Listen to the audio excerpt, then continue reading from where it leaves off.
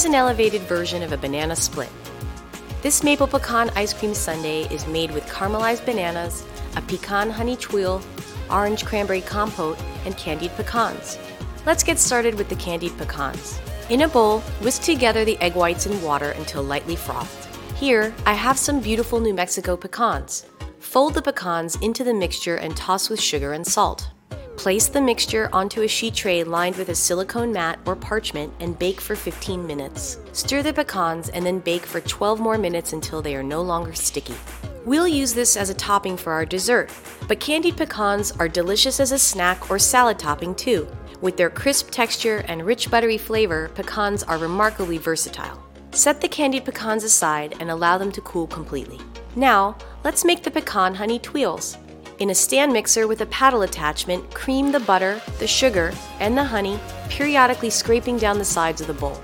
Add the egg whites in 2 additions and mix until incorporated. Scrape the bowl. Next, add the sifted whole wheat flour, ground ginger, and salt, and mix until smooth. Fold in the pecan pieces. Spread this batter thinly into 5 or 6-inch circles on a silicone baking mat.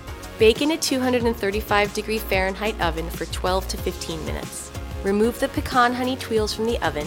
They should be golden brown and still pliable. And then cut the tuiles with a 5-inch round cutter or a bowl. Place the tuiles onto an inverted bowl or ramekin to cool until hardened into a bowl-shaped tuile. The star of this dessert is the creamy and rich maple pecan ice cream. I'll show you how to make it. In a large saucepan, combine the milk, heavy cream, half of the sugar, and the salt. Heat this mixture gently, stirring until the temperature reaches 185 degrees Fahrenheit. Whisk the egg yolks with the remaining sugar. Decant about 1/3 to 1/2 of the hot milk mixture into the egg yolks, stirring to temper them. Pour the egg yolk mixture into the pot with the rest of the heated milk mixture and add the maple syrup. Stir and heat gently until it reaches 185 degrees Fahrenheit again and it coats the back of a spoon.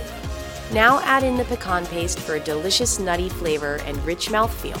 Then chill this over an ice bath.